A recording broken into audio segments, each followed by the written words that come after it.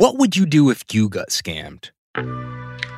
Would you suffer in silence, or would you do something about it? Well, I got scammed once, and this is the story of what I did. I'm Justin Sales, the host of The Wedding Scammer, a true crime podcast from The Ringer. And for 7 episodes, we're hunting a con man, a guy with a lot of aliases, a guy who's ruined a lot of weddings. And with the help of some friends, I just might be able to catch him. Listen to The Wedding Scammer on Spotify or wherever you get your podcasts. This episode is brought to you by Mint Mobile. One thing you don't have to worry about cleaning up this spring season, your wireless bill. Just switch to Mint Mobile. It's easy, and right now they have unlimited talk, text, and data plans for $15 a month when you buy a 3-month plan.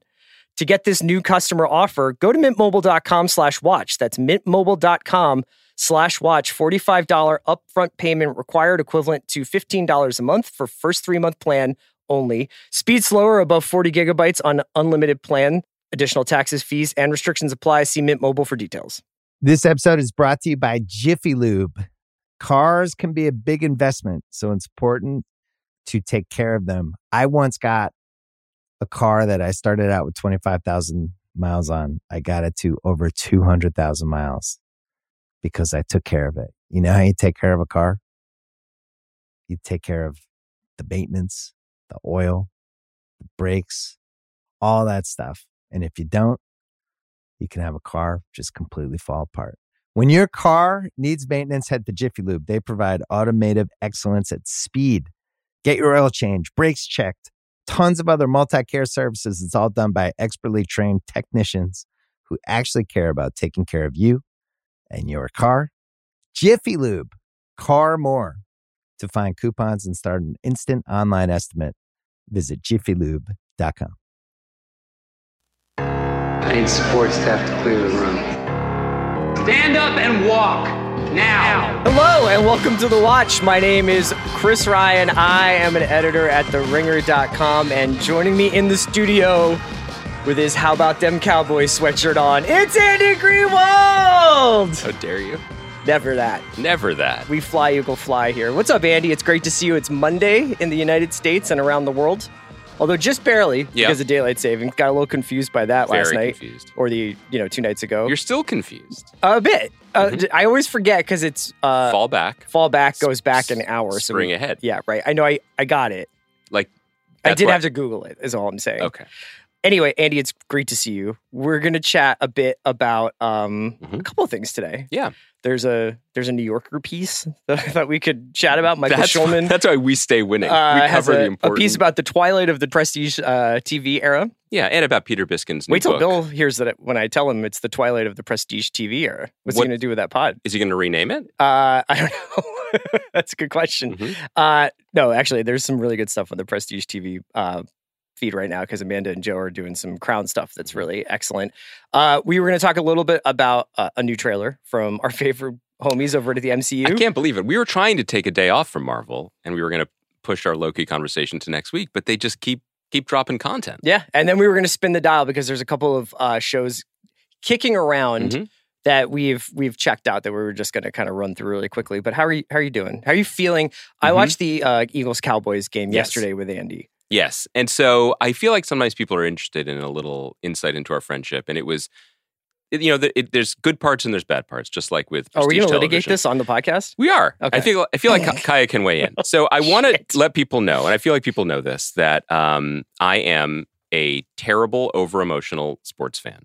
I am a nightmare to be around, and I really shouldn't do this because... You didn't do it for a while, and I wonder if that was some of the best work we've ever done. Absolutely. Yeah. Because instead of just enjoying the contest and the competitiveness and seeing great players excel and cracking a beer, maybe having some pretzels, whatever it is. Right. I have decided to take my emotional state, put it in a sort of bubble, project it from my body and place it into the goonish hands of Nick Sirianni and the Philadelphia Eagles. And his Italian-American heritage advisor. So it's not that I want my team to win, as all fans do. It's just that I need them to win or else I am plunged into an existential despair for days at a time. This is not okay. This is not healthy. And so what Chris does is the opposite. Mm-hmm. Well, first of all, this is also why you are the glue guy of the ringer, right? Like you meet people where they are and then you kind of help them, I think. The glue guy of the okay. Yeah, that's what people are calling you on the internet. Okay. Did you know that? I didn't. I go on the internet a lot. Which is also why I'm really healthy Mostly psychologically. Like, am I mentally ill? So Chris was like, we'll watch this game together. And we've watched many games together over many decades. But I think partly because it was a little bit of a wellness check where you were like, my attitude It was technically towards the sports, end of Wellness Week here at Spotify. It was. And what better way to end it than with, the season finale of me. Of your wellness. Because Chris's attitude, and he sort of dropped this to me. I didn't realize this. We've been co-sports fans of all of our teams for decades. But you were like, what I like is you like to see your heroes challenged, right? You like to see struggle, and you like to be honest and look directly at the problems. Yeah. Clear eyes. I like a little. I like heart. just a tad bit of pain. You like a little pain. Yeah, I like an 11-6 season. So like it's just like, ooh, that hurt a little bit. Let's try that again. So at first I was very happy. So Chris came over and was just like modeling really responsible behavior. He ate a irresponsible sandwich with me, and then was just like, let's get into the sports. Now, Chris seemed a little too fine with everything during our game against our blood rivals, the Dallas Cowboys, and it was because pretty early on, I turned to him in. Cowboys had converted a long third down, and Chris seemed pretty cool with it. And you let slip. No. Chris was like, well, the truth is, I win either way. Because guess who my starting QB in fantasy is? I said I had Dak in fantasy. Wow. Dak Prescott, the quarterback for the Dakota Cowboys. P, we call him. And all I said to you was, it looks like I'm going to win anyway, but if he could just get 200 yards. Yeah, but like hard fought, maybe just really like nothing burger, like underneath routes. Because we're up by 14, he just has to throw and throw. Yes. But I just don't understand. Like, I didn't know how you could have your loyalty split like that. It wasn't loyalty split. At what point did I hope the Cowboys do, there's going to be a certain, I just didn't need him to throw 5 picks. That's all that I wanted. Look, as your friend and as your fan, I was just happy that you were going to walk out of my house with a smile no matter what. Okay. You got some Doritos, you had a high life, you had a sandwich, and either way, you're a winner. So yeah, we found ourselves on opposite sides of life. It's just more that the end of the game was an absolute nightmare. I was invested in that. It was not like I was like, oh, I hope Dak gets a game-winning touchdown. It's just like there was a moment. Won my fantasy game at that point. There was a moment when we were on the couch, and I looked over to you, and I felt as queasy as our greatest generation heroes probably felt on the boat to Normandy. And I look over to you, my buddy who's about to storm the beach, and you were practicing German. You know what I mean? You were like, I'm okay. It'll be fine. I think that you have a hard time understanding how I can hold multiple ideas in my head at the same time. So while the number one thing is that the Philadelphia Eagles win, that's important. That's the most important thing. Sure.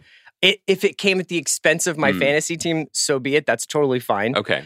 Dak is my third or fourth quarterback choice this season. I've had a little bit of bad injury luck in that department. All right. Second of all, I like to keep it light. I like to ask just probing questions. I think at one point during the game, during a particularly dark time, during a dark Eagle stretch, I asked you if you'd heard the good word about Representative Mike Johnson, the new Speaker of House, and his computer habits. I think at one point I asked you, what's up with Chili Crisp? How come that's on every recipe now? Can we hit on this? The Eagles are white knuckling it to the finish. Chris turns to me, totally calm, and he's like, do you think we're taking this Chili Crisp thing too far? Great question. Chili Crisp is in every single Instagram recipe right now. Yeah, you're not wrong. I don't know what do you guys want me to weigh in on here? So let me tell you, I was wrong of Chris to bring that up. Out of this, just no bad ideas in a brainstorm session, I came up with my newest restaurant idea. This was good, which is Chili Crisp. Which is my favorite dishes with just a little bit of Chili Crisp on top. It's like that Portlandia episode of put an egg on it. Yes. And so I thought, Dave Chang, call me. Even in the midst of what was, truly an existential meltdown by me, I was like, that's $1 million idea. Sadly, restaurants need to make more than $1 million to get by it. I thought that was really good. I guess the other takeaway that might be more relevant to our listeners is that I realize that when it comes to sports and sports alone, I am perhaps a little hot-headed, emotional, and quick to assume things. Mm-hmm. Only in sports. Only in sports. In the rest of my No, life, in television and I'm art, you're just I'm like, sober. let's let the chips all fall on the table before we decide. Yeah. Let's let the great arc of history weigh in on this before we form an opinion. That's what the watch plus 5 years is what we're doing Still now. a good idea. Yeah. Let's have a premature evaluation of the forthcoming Marvel TV show, Echo. Great. And to be clear, we're punting Loki this week. We're going to talk about it next week. I watched it. Yeah, no, And I know. you know what? Honestly, Here it comes. I will say that this episode really emphasized the power of friendship. Wow. Yeah. Like accepting friends no matter what. Friendship in its power over time travel. Oh. Yeah. Like traveling back to a time before I knew you did fantasy. Okay. Traveling back to a time when I could get in on the ground floor of Chili Chris. Like the one time I tried to do fantasy sports of any kind, I was in a baseball league and I was like just trying to figure out a way to carry Phillies utility outfielder Ben Francisco on my team out of loyalty. Yeah, I've done that. I've done terrible. the Philly thing. I've done the no Cowboys thing. I got off to a really hot start and I had to do what I had to do to make sure that my family was fed. Okay? Doesn't your political hero Mike Johnson not have a bank account? Didn't you just tell me that? So maybe I mean, there's no bank accounts in the Bible. That's true. And that's where what he bases a lot of his moves on, you know? That's the playbook. It's all there in the Bible? Yeah. That's what Mike McCarthy should have been holding up to his face on first and goal. His Corinthians probably would have gotten him the touchdown. Been amazing. Would have been better. Andy, we spent a lot of the last episode, Thursday's episode, right? That was when we talked about Marvel, right? I mean, it's been the last month, but particularly... Right, because that was the Tatiana Siegel Variety article. It's discussing, the state of the MCU and stuff like that. And we've been talking about it a lot throughout the Loki conversation, I think, because you've been somewhat repelled by it. I as well. Like, just been kind of like, oh God, Yeah. Repelled, yeah. Yeah. Wait, repel is when you go down. Repel is when you fly towards Wanda after she's read the Dark Book. And then you fly back. Yeah. There was a trailer over the weekend that was released for a new Marvel show. One that Joanna Robinson, when she joined our show, was like, hey, the word is that this one's really a turkey. And that's Echo. I bring this up only because of two developments. One, this trailer is hard as shit. This trailer is like violent and angry and dramatic and is it all the things that I look for in Marvel? No, but it is an interesting left turn from Marvel, and it kind of is indicative, I think, of a moment where they're like, we need to try some new stuff. Yes. This show will be airing, I believe, on Disney and Hulu, so they are looking for other places to put their content. And most importantly, as producer Kaya so helpfully pointed out this morning, because Kaya, nobody's on Marvel Rumors Reddit like her, there is now a new designation for certain Marvel products, shows and movies, I assume, called Marvel Spotlight, which will essentially be like a banner that goes on these things on Disney Plus or in their marketing that is supposed to specifically indicate to the audience that they do not need to have any other knowledge of the MCU to understand what is happening in this show. Right. What do you think of that? Well... And you say what? I think... What do I think about that designation or about Echo or the whole thing? Let's start with the designation and then go to what you think of Echo. I think when you have to do that, you've lost a little bit. When you need to like hang a lantern on something to be like, hey, newbie, you won't be, what was your word? Repelled by this content. I think that's a little bit problematic, and probably it just kind of feels like slapping a Band-Aid on a much larger wound, which is if you are the steward of a multi-billion-dollar franchise that needs to now pack an instruction manual to engage with, that's not where you want to be. But that's where we end up when everything is serialized and everything is part of a larger IP play.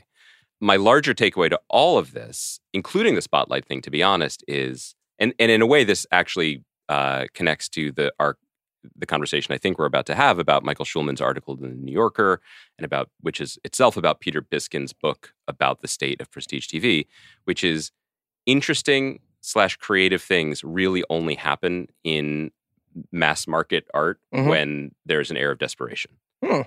That's really when things slip through.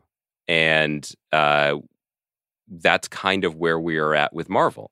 And one hard AF trailer does not mean that Echo is going to be good. Yes. But it does mean that Echo is going to be interesting, and that it's going to be interesting in a way that it might not have been had the last 12 months not gone the way they had gone. So pulling back a little bit further, we spoke to Joanna, who, unlike me, is not hot-headed about this stuff, who approaches things with a quite open mind and knows people involved behind the scenes in Marvel in a way that we don't. I thought it was pretty noteworthy for her to say, well, the one thing that clearly has red flags all over it is Echo. Mm-hmm. Her reason for saying that is not just pulling it out of the air. Her reason for saying that is it has been, I don't know how deeply sourced, but pretty explicitly reported that this series, ordered at 8 episodes, was deemed unreleasable by Kevin Feige after the original material came in. There were reshoots, there were re-edits, there were rejiggering. It is now a 5-episode series. No one is checking for it. And it seems that their response was, well, we have this show salad. We have the ingredients. What can we do to make this, who knows if it's good, but let's make it more interesting? And it seems that their response was, let's make a TVMA show out of it. They certainly did. And I don't know, I could be corrected on this, I don't know if that was always the intention. It seems to be that they took whatever pile of ingredients they had, and what they chose to shape it into is a pretty vicious, adult-only, violent, dark, gritty. There used to be a line within Marvel Comics called Marvel Max, which was not all ages. And it seems to be that's what they're doing with it. And in a vacuum, not talking about the show, that seems to be, to me, the kind of thinking they need to be engaging with in order to salvage the larger thing. They need to be making things the best version of what they are, yes, regardless of what they mean for the Kang Dynasty. But you're absolutely right that given the vibes of the last few releases, especially the sort of marketing around the Marvels, which they started out kind of being like, it's a buddy comedy. Isn't this a fun buddy comedy? And then now are desperately trying to be like, an Avenger is back to fight the biggest evil that she's yet faced, but not Thanos, but Thanos is in the trailer. Yep. Like, they are now like, oh crap, we have to make this seem really superhero-y. And then you obviously have the kind of daffy psychedelia of Loki. You have, what came before that? Quantumania, right? Uh-huh. Like the sort of like, kaleidoscopic Quantumania, like bantery stuff. For them to put out a trailer that is essentially cut to the rhythm of The Raid, the famous action film, is pretty notable. I will say Brad Winderbaum, who is the head of streaming for Marvel, told Marvel.com, and this is in a Variety piece, Marvel Spotlight, which is this designation, gives us a platform to bring more grounded, character-driven stories to the screen, and in the case of Echo, focusing on street-level stakes over the larger MCU continuity. Just like comics fans didn't need to read Avengers or Fantastic Four to enjoy a Ghost Rider Spotlight comic, our audience doesn't need to have seen other Marvel series to understand what's happening in Maya's story. Maya is the character in Echo. I just think that is essentially what the Netflix shows were supposed to be when they were doing Daredevil and Jessica Jones and Luke Cage. And the Marvel Television, when it was a separate entity run by Jeff Loeb, that's what they were doing. I mean, the Agents of S.H.I.E.L.D. show tried to suggest that they were cleaning up the messes made by the Avengers, but then Feige wouldn't let them use any of those characters when they were kind of at war with themselves, and so they had to make their own reason for existing, which that show had a lot of fans. It ran for a bunch of seasons. It's funny to see that they've 2 or 3 years later from getting into TV, they're realizing that it cannot all be one boat. It cannot all be one story, and that there might be advantages to that. I think that is a smart pivot. I think that was in some ways an inevitable pivot. But it took them a long time, and they spent a lot of money to get here. And, we talk about this is just what the conversation has been on the podcast, but we keep referring to the book that Joanna co-wrote, MCU, I think with good reason. David Maisel, who I think was the guy who kind of talked Marvel Studios into existence and left early on, but a lot of what came after was the fruit of his labor, said that the reason why, and it took people convincing to get here, right? But he was like, if you build this and you build an interconnected cinematic universe, every movie is essentially a sequel. So every movie is guaranteed a box office floor, and we don't need to reintroduce, and we can just continue to stack chips on chips. That really did work for a time. Yeah. And, from my own experience and from just talking to people in TV, the marketing resources and energy laid out for a returning show versus a new show are quite different. all of this is to say, you kind of don't have to work as hard if you just assume a certain floor for everything that you do. I do not mean to imply that the people at Marvel are lazy in any way or the marketers. I don't mean to imply that.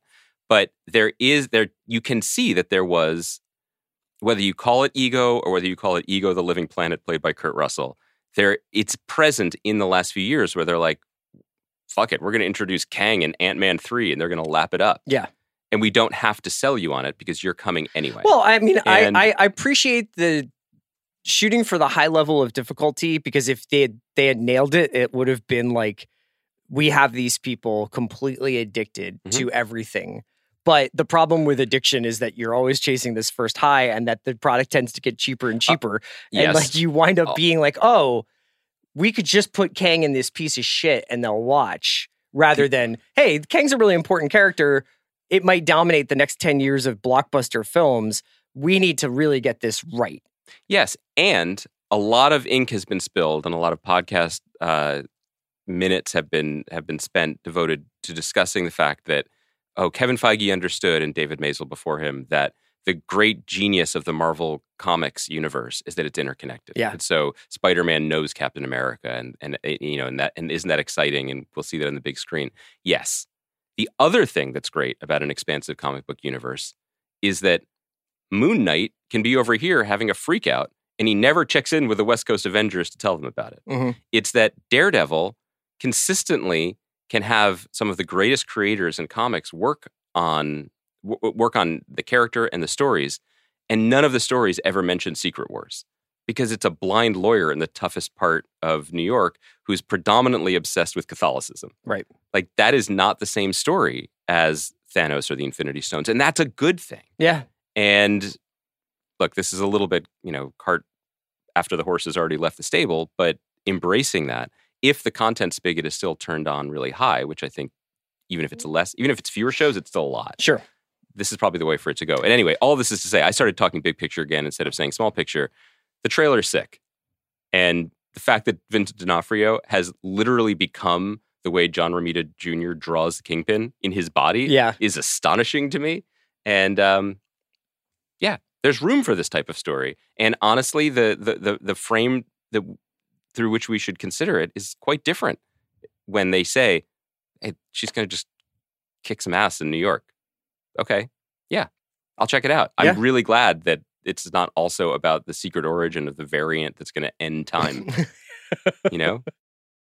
This episode is brought to you by Mint Mobile. One thing you don't have to worry about cleaning up this spring season, your wireless bill. Just switch to Mint Mobile. It's easy, and right now they have unlimited talk, text, and data plans for $15 a month when you buy a 3-month plan. To get this new customer offer, go to mintmobile.com/watch. That's mintmobile.com/watch. $45 upfront payment required, equivalent to $15 a month for first 3-month plan only. Speed slower above 40 gigabytes on unlimited plan. Additional taxes, fees, and restrictions apply. See Mint Mobile for details. This episode is brought to you by Cars.com. When you add your car to your garage on Cars.com, you'll unlock access to real-time insights into how much your car is worth. Plus, view its historical and projected value to decide when to sell. So when the time is right, you can secure an instant offer from a local dealership or sell it yourself on Cars.com. Start tracking your car's value with your garage on Cars.com. This episode is brought to you by State Farm.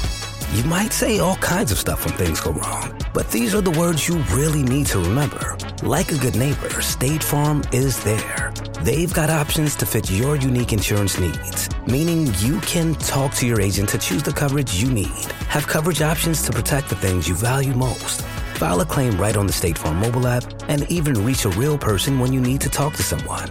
Like a good neighbor, State Farm is there. Okay, so Andy and I have been talking about Marvel, perhaps against our better judgment, for the last couple of weeks. We have been talking about Loki. We've been talking about this. And in the meantime, I think that there have been things that have been aired, that have premiered, that have been in the middle of their runs, that we've separately checked out, or that we've done an episode of and then been like, is this really worthy of, or is this something that we're going to be able to talk about every week? Probably not. So we've been starting and maybe stopping, or maybe just not talking about a bunch of shows. And I was kind of wondering, is this a moment?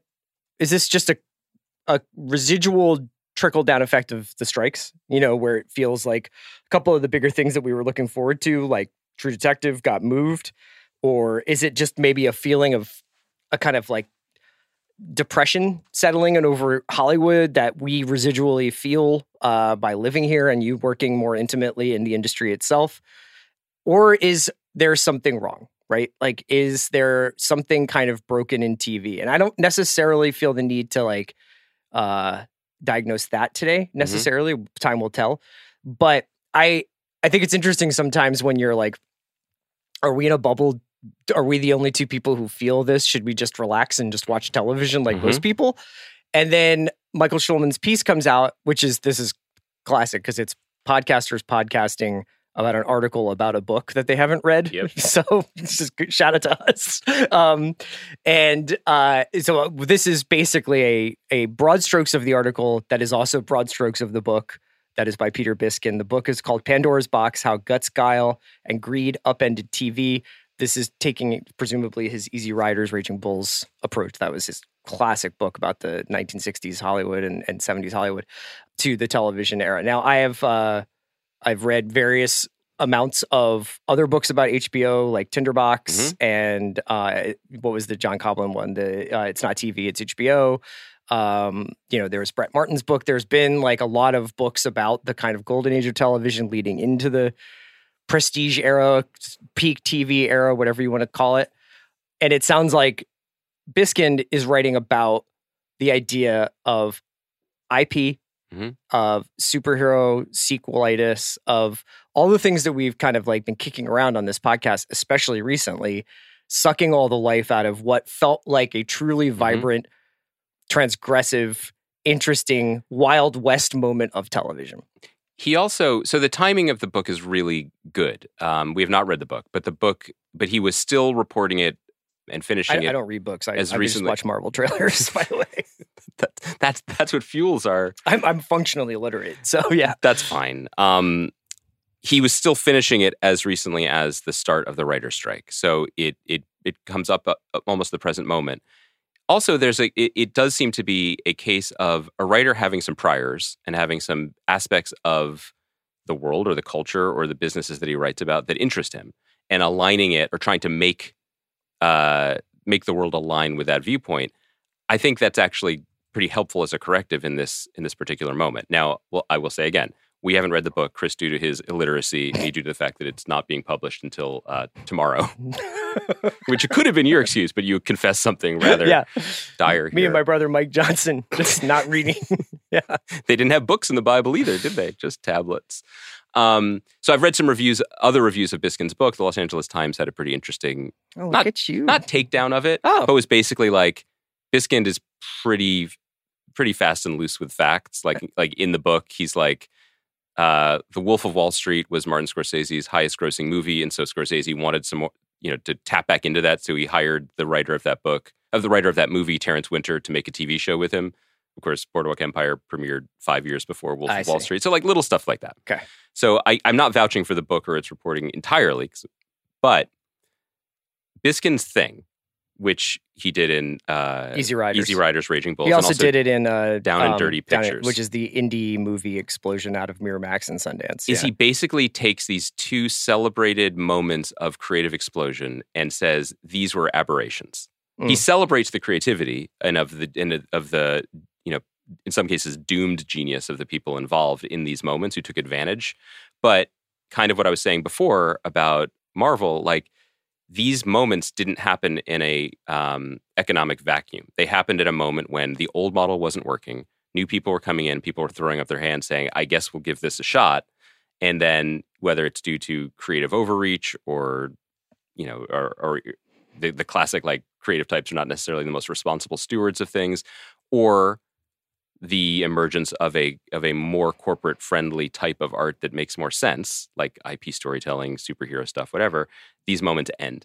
And I think that a lot of the coverage, including the week-to-week coverage on a podcast like this, which breathes good TV like oxygen, has been, wow, we're just in an era now. Like, this is what TV is. TV is what movies used to be. This is where the writers are. This is where the good stories are. And there's always going to be something new because, oh my God, look at these creators coming out of the woodwork. Not only are the greats, as Schulman refers to them as HBO's Davids, making all these great shows. Mhm. There's a Michaela Cole. There's a Phoebe Waller-Bridge. There's new people Donald coming Glover, into. yeah, right. I think that the gist of the New Yorker article aligns more with the way we've been talking, if not the specifics of what we've been saying, which is to say that if you take off the rose-colored glasses and you look at the last 10 years, you can look at the explosion of prestige TV almost entirely as a financial story of an old model dying, a new model desperate to be noticed and to get a foothold. And in that moment, what did Greg Olson call it on the broadcast yesterday? The mesh point? The mesh point between these two eras.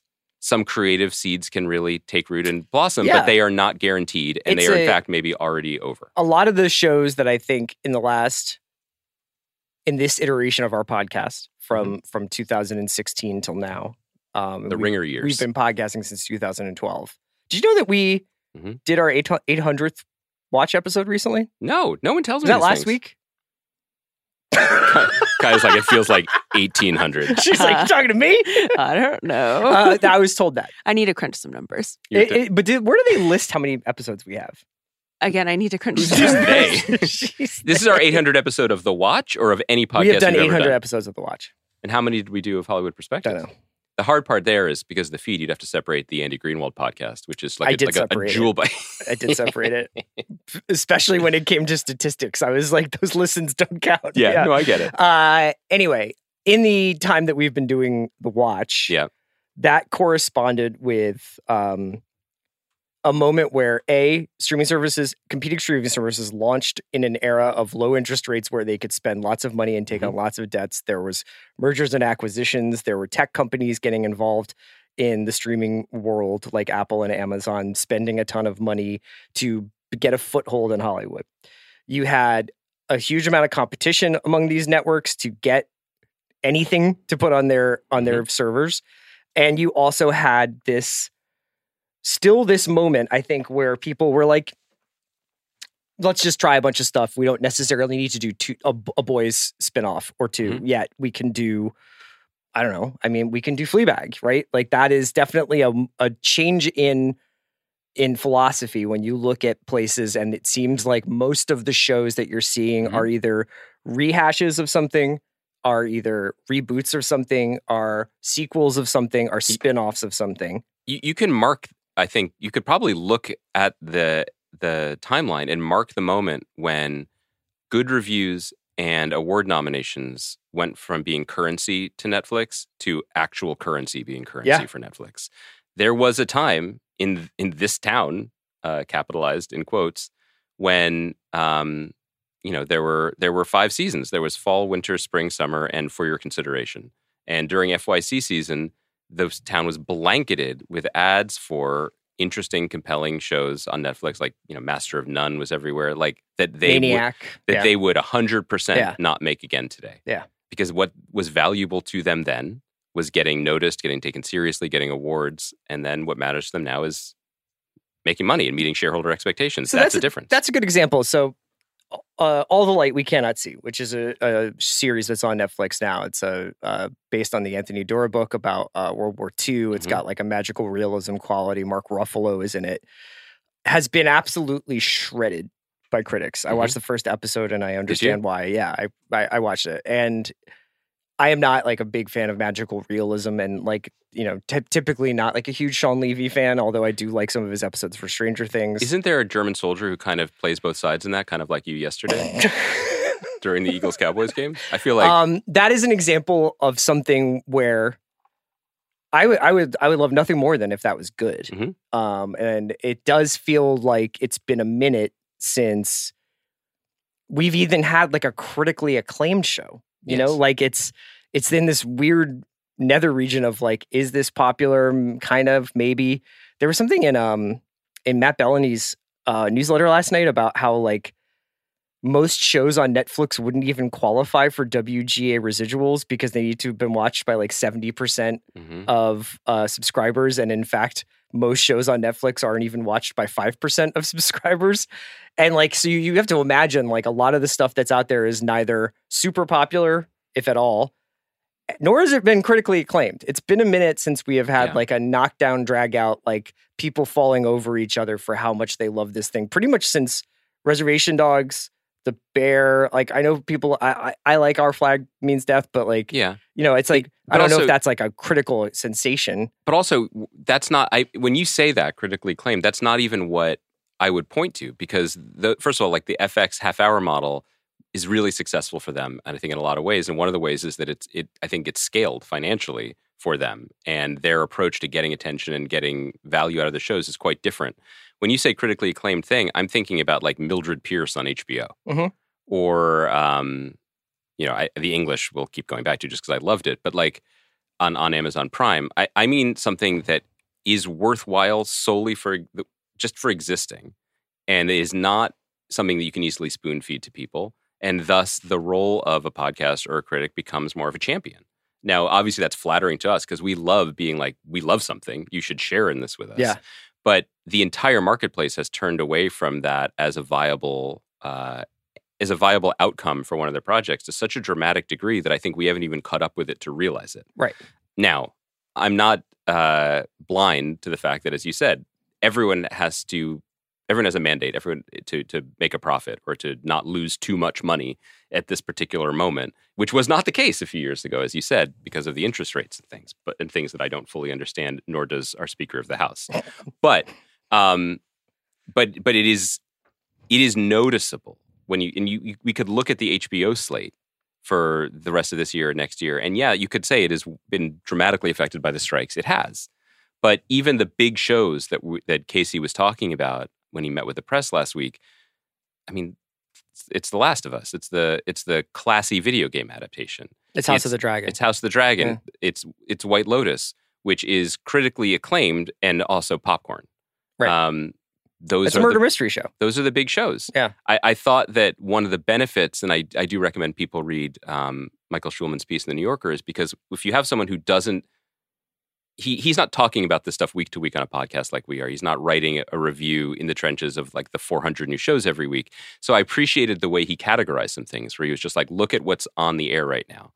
So he basically, in his opening paragraph, just brushes off the current state of TV like Jay-Z brushes dirt off his shoulder. It's star-crammed absurdities, the morning show, Only Murders in the Building, IP brand extensions, Wednesday, Obi-Wan Kenobi, Yellowstone spinoffs, or under the banner of the once genre-busting HBO, rehashes of better shows, House of the Dragon, and Just Like That. When Worthy New series breaks out, Res Dogs, The Bear, it feels like an anomaly, and just as many get prematurely canceled. He references A League of Their Own and Winning Time. It's pretty damning. It's pretty damning, and I think I appreciate also what you were doing by bringing this up, because we've been floundering a little bit in terms of what we do here and how we want to talk about stuff, because nothing's been that good. Some things are good, and we will mention a few. We're going to run through a few. I really like this show on Hulu called Nada, but this is not the conversation we were having 5 years ago, let alone 3 years ago. Yeah. I mean, the reason I brought up All the Light We Cannot See is because I was like, I understand that maybe we can't always live in this moment of this post The Graduate moment, or like the influx of new Hollywood of Scorsese and Coppola and all these people coming in and making these like radical movies under the tent pole of the studio system. And I understand that we can't always live in the Steven Soderbergh, Quentin Tarantino moment of indie film with Richard Linklater and Spike Lee and Jim Jarmusch and stuff like. Not that Jarmusch was making like blockbusters. And I understand that we're not always going to be in a moment where it feels like every single thing on FX, HBO, half the stuff on Netflix, like that there's basically like 10 to 20 hours of really viably interesting television on a week. I don't know if there ever was. I actually am a pretty cheap date. I would be totally happy to see a well done version of a lot of the stuff that's out right now. You're right.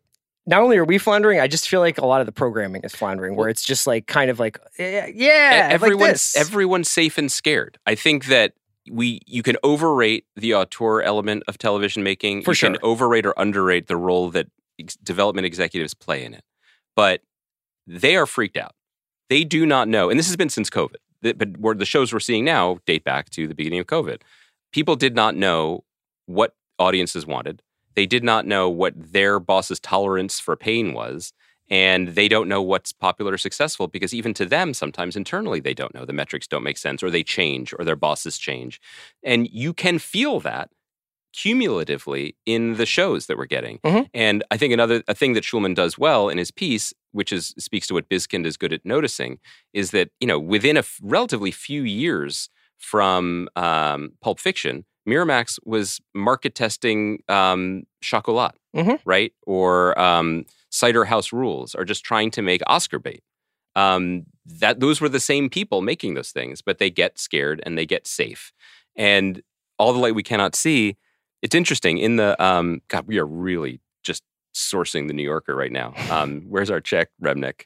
Months ago, there was the profile of Netflix's head of creative, Bella Bajaria. Mm-hmm.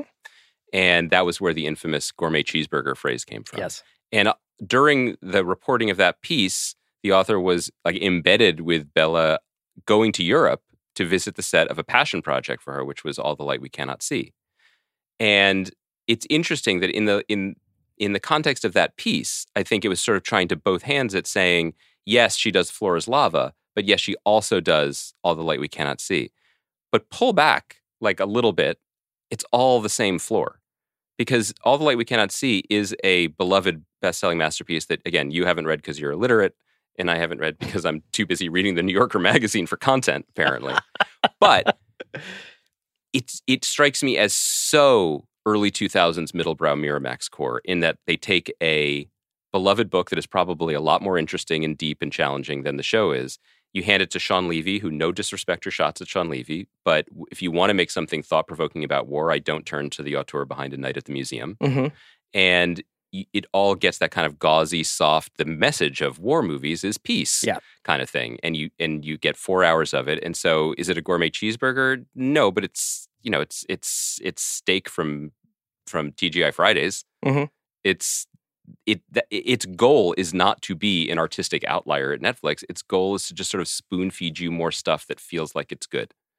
And that's also kind of the history of TV in Hollywood. Well, it's a couple of the shows that are on right now feel like that. Mm-hmm. They feel like they should be good, but they're just not. Mm-hmm. Lessons in Chemistry.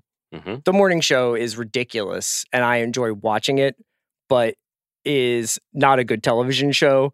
And at this point now is almost more fun to watch to try and understand whether or not Jennifer Aniston and Reese Witherspoon are ever in the same set with each other when they're in shots together or in scenes together, because it really is over the shoulder, but the person it's over the shoulder is clearly either a stand-in or not there. And they are seemingly acting against, they are not doing scenes with each other, I think is one guess, Bass Reeves. I watched this last night. This is Taylor Sheridan adjacent, but not done by Taylor Sheridan. I think he's the executive producer, but he didn't write these things. Write them. Not bad. Pretty violent, pretty dark. David Oyelowo, going full cowboy. It's really cool. There's some performances in there that's great. Donald Sutherland and Dennis Quaid in it. This is one of those things that's true late capitalism is just great actors who are the third or fourth person in these shows. We're gonna see in a couple of weeks, Monarch, the Monsterverse show is coming out, and it's got Kurt Russell and Wyatt Russell in it, as well as Anders Holm and a bunch of other people. It's just fascinating to see that these things are getting made. I don't really feel like that's going to make any 10 best lists. I think the reviews have been pretty mid for that. Mm-hmm. I don't know. You could go down the list. Lessons in Chemistry we talked about. We had fun talking about that as a joke, but I don't think we really enjoyed it.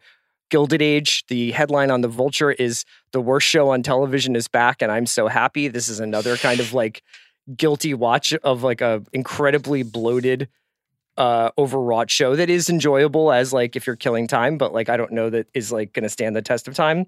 Gen V and Invincible are two shows on Amazon. I like Invincible.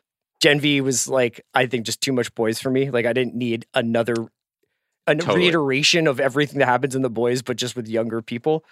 And then, we said, All the Light We Cannot See. And what about Bodies? And Bodies is let's talk about Bodies for a second. So Bodies is the number 3. It was at points number 1 on Netflix over the last couple of weeks.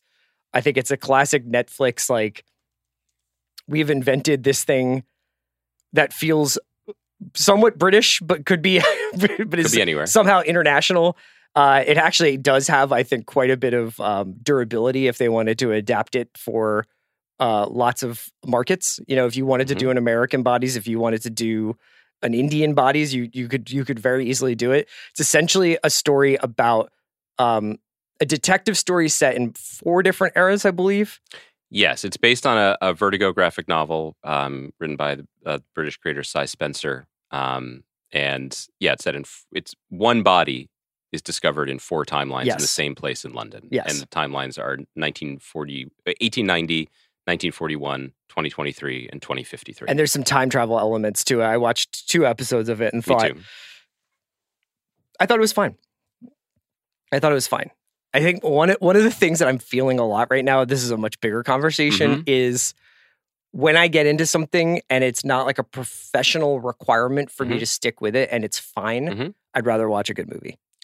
1,000,000,000%. And I think that in some ways, Bodies is less a harbinger of what's to come as residue from what was. Because this is not a cheap show. And Stephen Graham's in it, Kyle Soller, yeah. It is made with the tone that it is an important show. It takes itself quite seriously and really applies itself to the pretzel logic of time travel, much like Loki does. And my takeaway is maybe we shouldn't. Just maybe we shouldn't anymore. Like there was a moment. This is some real backwards looking old guy stuff. But like, remember when time travel, like people didn't do it all the time in movies and TV shows because they were like, that's too hard. Yeah. Maybe we should go back to those times. No, I remember when Primer came out and like we had like long conversations in bars being like, is that how that works? Is that like what? And it's so perfect because in Primer they basically go back and bet the NCAA tournament. It's perfect. It's Back to the Future works. Yeah. I mean, I think broadly, time travel stories, despite our increasing depth of them, work one of 2 ways. Either Back to the Future, where you're like, fuck it, let's just have fun with this. Or Dark, which is like Germanic precision, where everything has to make sense. And it does. But God, they drove themselves insane. And the show was pretty, as it was called, dark because of it. Bodies is such a strange outlier to me because, yeah, it's like the shape and kind of, if you squint, the feel and cast of a better show.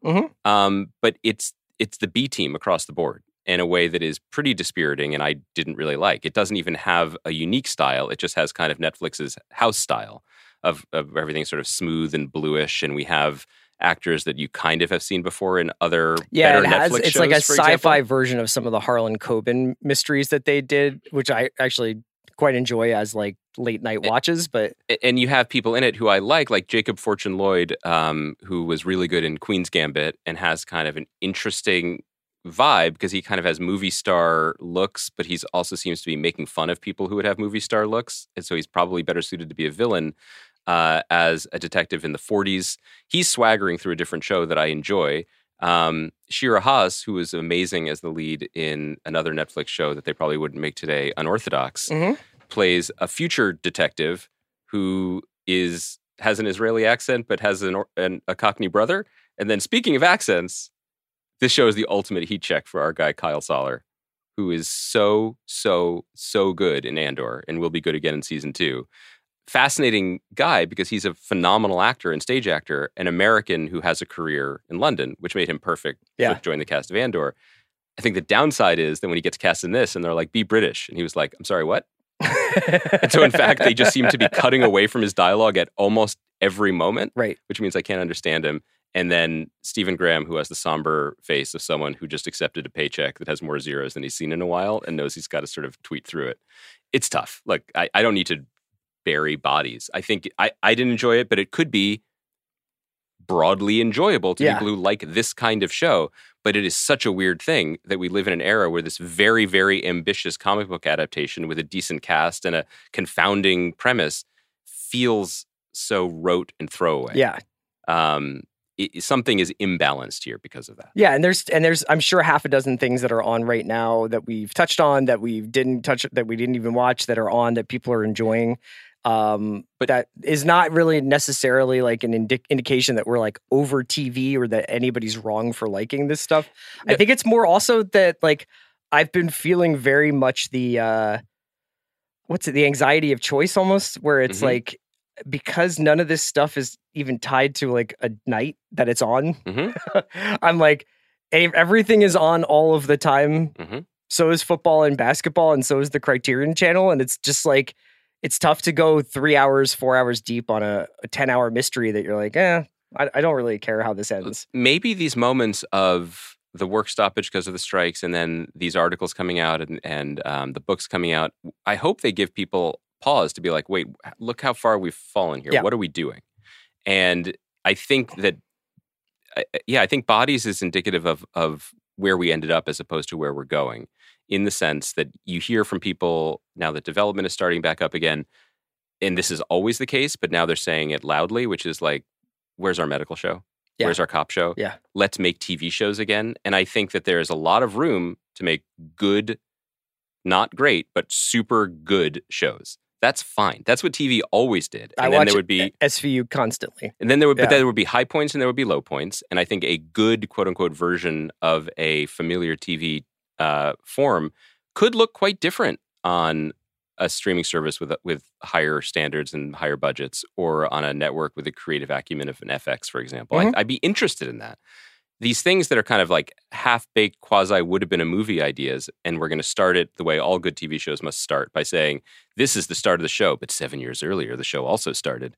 Like, I don't think we are alone in saying we are fatigued by this. Isn't that part of the reason why when the Bear's on, we're having like almost toxic shock from how much we're enjoying it, is because it's like, it's got a voice and it's got like a feel, and it's got something it wants to say about being alive and shit. And like, it also looks and feels really cool. It's pure pleasure.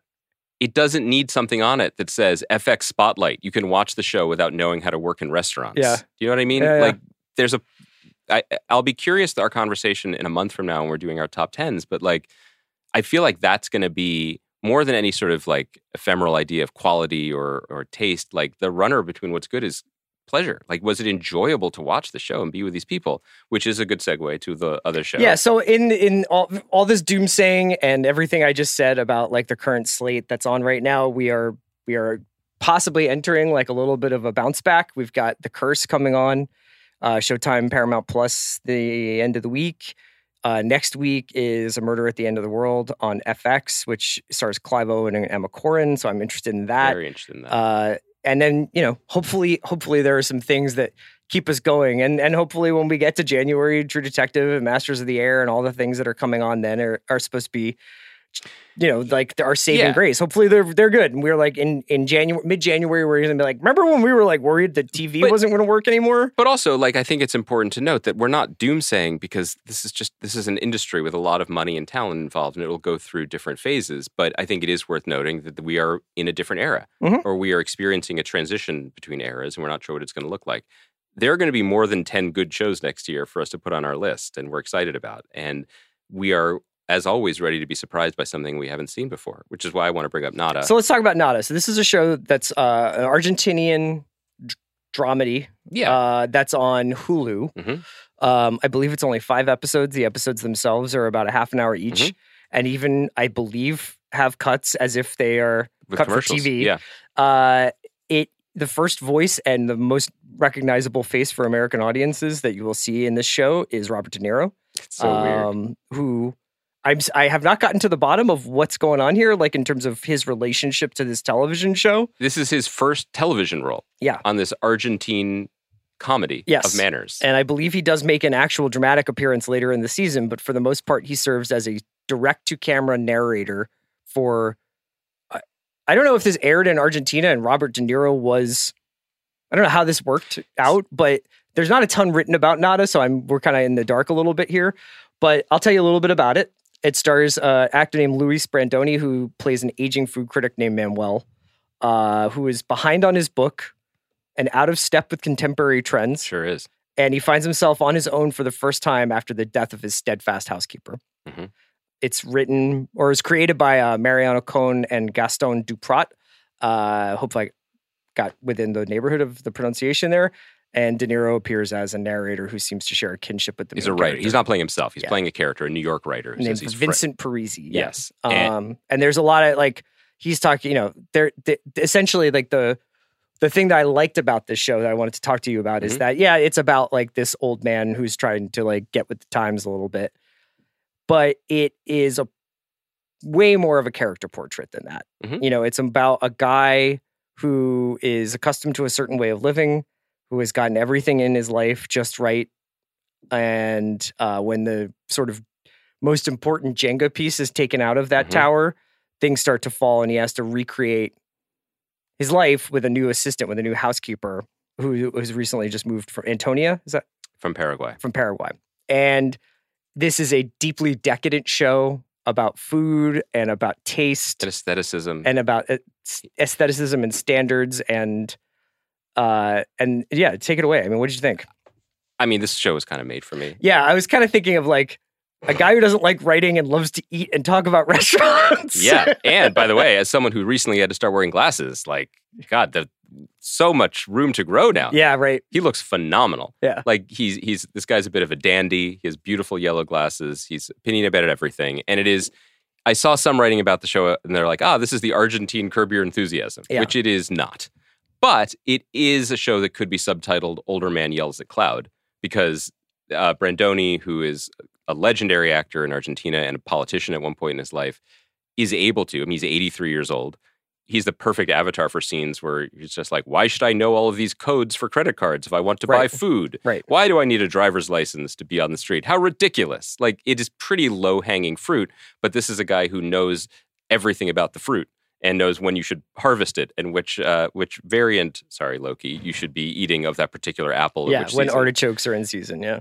And so it's just a show, it's kind of just I'll use the word again, it's a pleasurable show about someone's pleasure. Yeah. And it was very fun to watch. And it is proof, not that there's life still in the machine, but there's still room for surprises. The confluence of events that led to this show, A, existing, B, being on Hulu, and C, co-starring Robert De Niro are beyond me. Don't understand it. Fascinating. Yeah. So odd.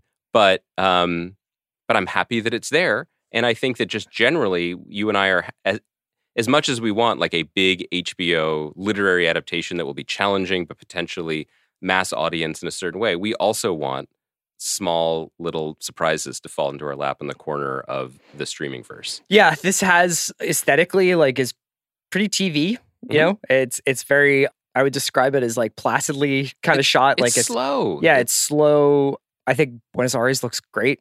I still kind of, one of the cheap thrills of this era of TV is when I get to go to different places because of TV shows, you know, whether it's 000 or Nada. Like, I love traveling around the world and getting to see. Do you think Manuel could travel by boat? Much like no, but that's in 000? Like part of the thrill. I mean, you know, another show that we didn't stick with is Lupin, but like, I love going to Paris. Yeah. You know, like briefly to check that out. You know, it's like, I enjoy that aspect of modern television that has so much international programming that you get to enjoy like one step removed travel. I don't think we are representative of everyone, but I do notice that there are there's two versions of international shows, especially coming through the streaming verse and coming through something like Netflix. There's the shows that take you to a place that you've never been and you can celebrate it on those terms. And I think that's the shows you mentioned, like Lupin, Call My Agent, Squid Game, I would put in that category. Money Heist, which I've never really engaged with, but I think people say I watched the first season. It was cool.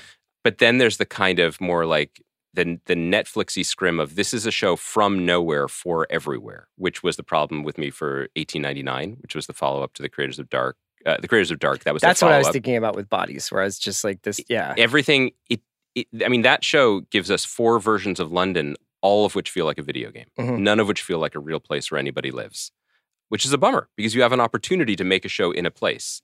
And I think that one lesson from the last few years of TV, not just on this podcast, but in terms of ratings, look at Squid Game, is that if you make a compelling program, specificity is a plus. Now, Nada is not Hulu's Squid Game, but it is more that category than the alternative because it is entirely specific in a way that I found really charming. Yeah. Well, I'm glad that we found something that we enjoy. The watch spotlight. Let's hang it on that show. You don't have to watch anything else from Argentina to appreciate it. We can wrap it up there. When we come back later in the week, Well, there's some new stuff coming, and then there's Loki finishing. So we will have a full show. And, maybe we'll do a mailbag soon since we missed our 800th episode mailbag. So we should do the mailbag. Plus, you and I are going to sign off today and go on Fandango and get those Marvel's tickets. That's right. That's right. Thank you to Kaya McMullen for producing many of the 800 episodes. She's still crunching numbers over there, so maybe she'll get back to us on Thursday. Indeed.com. Thanks to everybody for listening. We'll talk to you soon.